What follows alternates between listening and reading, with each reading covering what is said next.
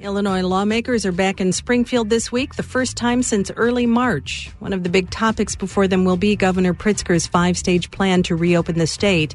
As WBEZ's Monica Eng reports, the restaurant industry is carefully monitoring its place in the back-to-business order. Chef Carrie Nahabedian owns the French restaurant Plan D in downtown Chicago.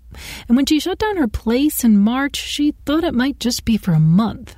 We had a plan for April 1st. We had a plan for May 1st. We had a plan for June 1st. But then Governor Pritzker's plan came out, and that date looked more like July. And it's like, really? By the time we reopen, we're going to be closed a third of the year. Nahabedian's baffled that the next phase in the governor's plan lets people back into hair salons, but not restaurants. And she wasn't the only one. We've had some discussions with the governor's team and also the mayor and her team. Sam Toya leads the Illinois Restaurant Association.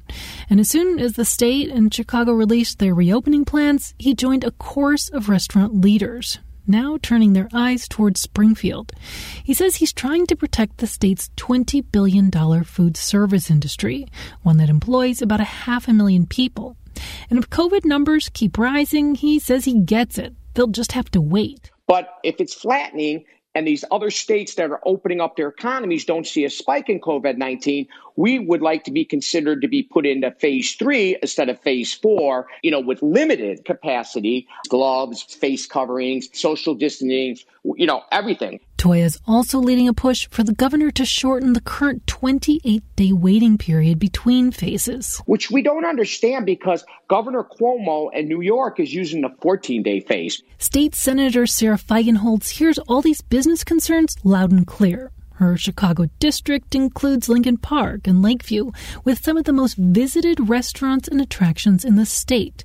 So she gets the tension on the issue. I am the daughter of a doctor, but I also have a tremendous appreciation for what these businesses are going through. So she's going to bring their concerns to Springfield this week.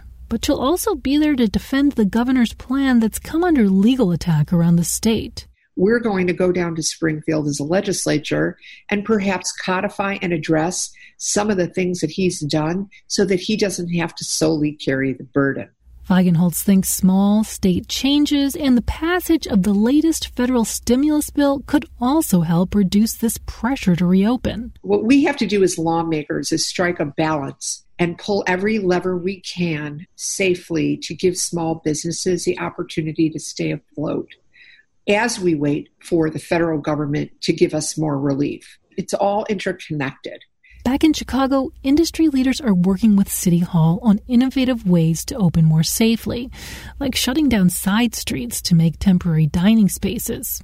And these creative ideas, they're going to be key in Chicago, because Toya explains the city's famous dining scene is driven by a certain type of business. We are an independent restaurant town. We are not a chain restaurant town like, Tampa or Houston. But those independent restaurants that made us great, they're also more vulnerable to economic downturns because they just don't have the deep reserves of national chains.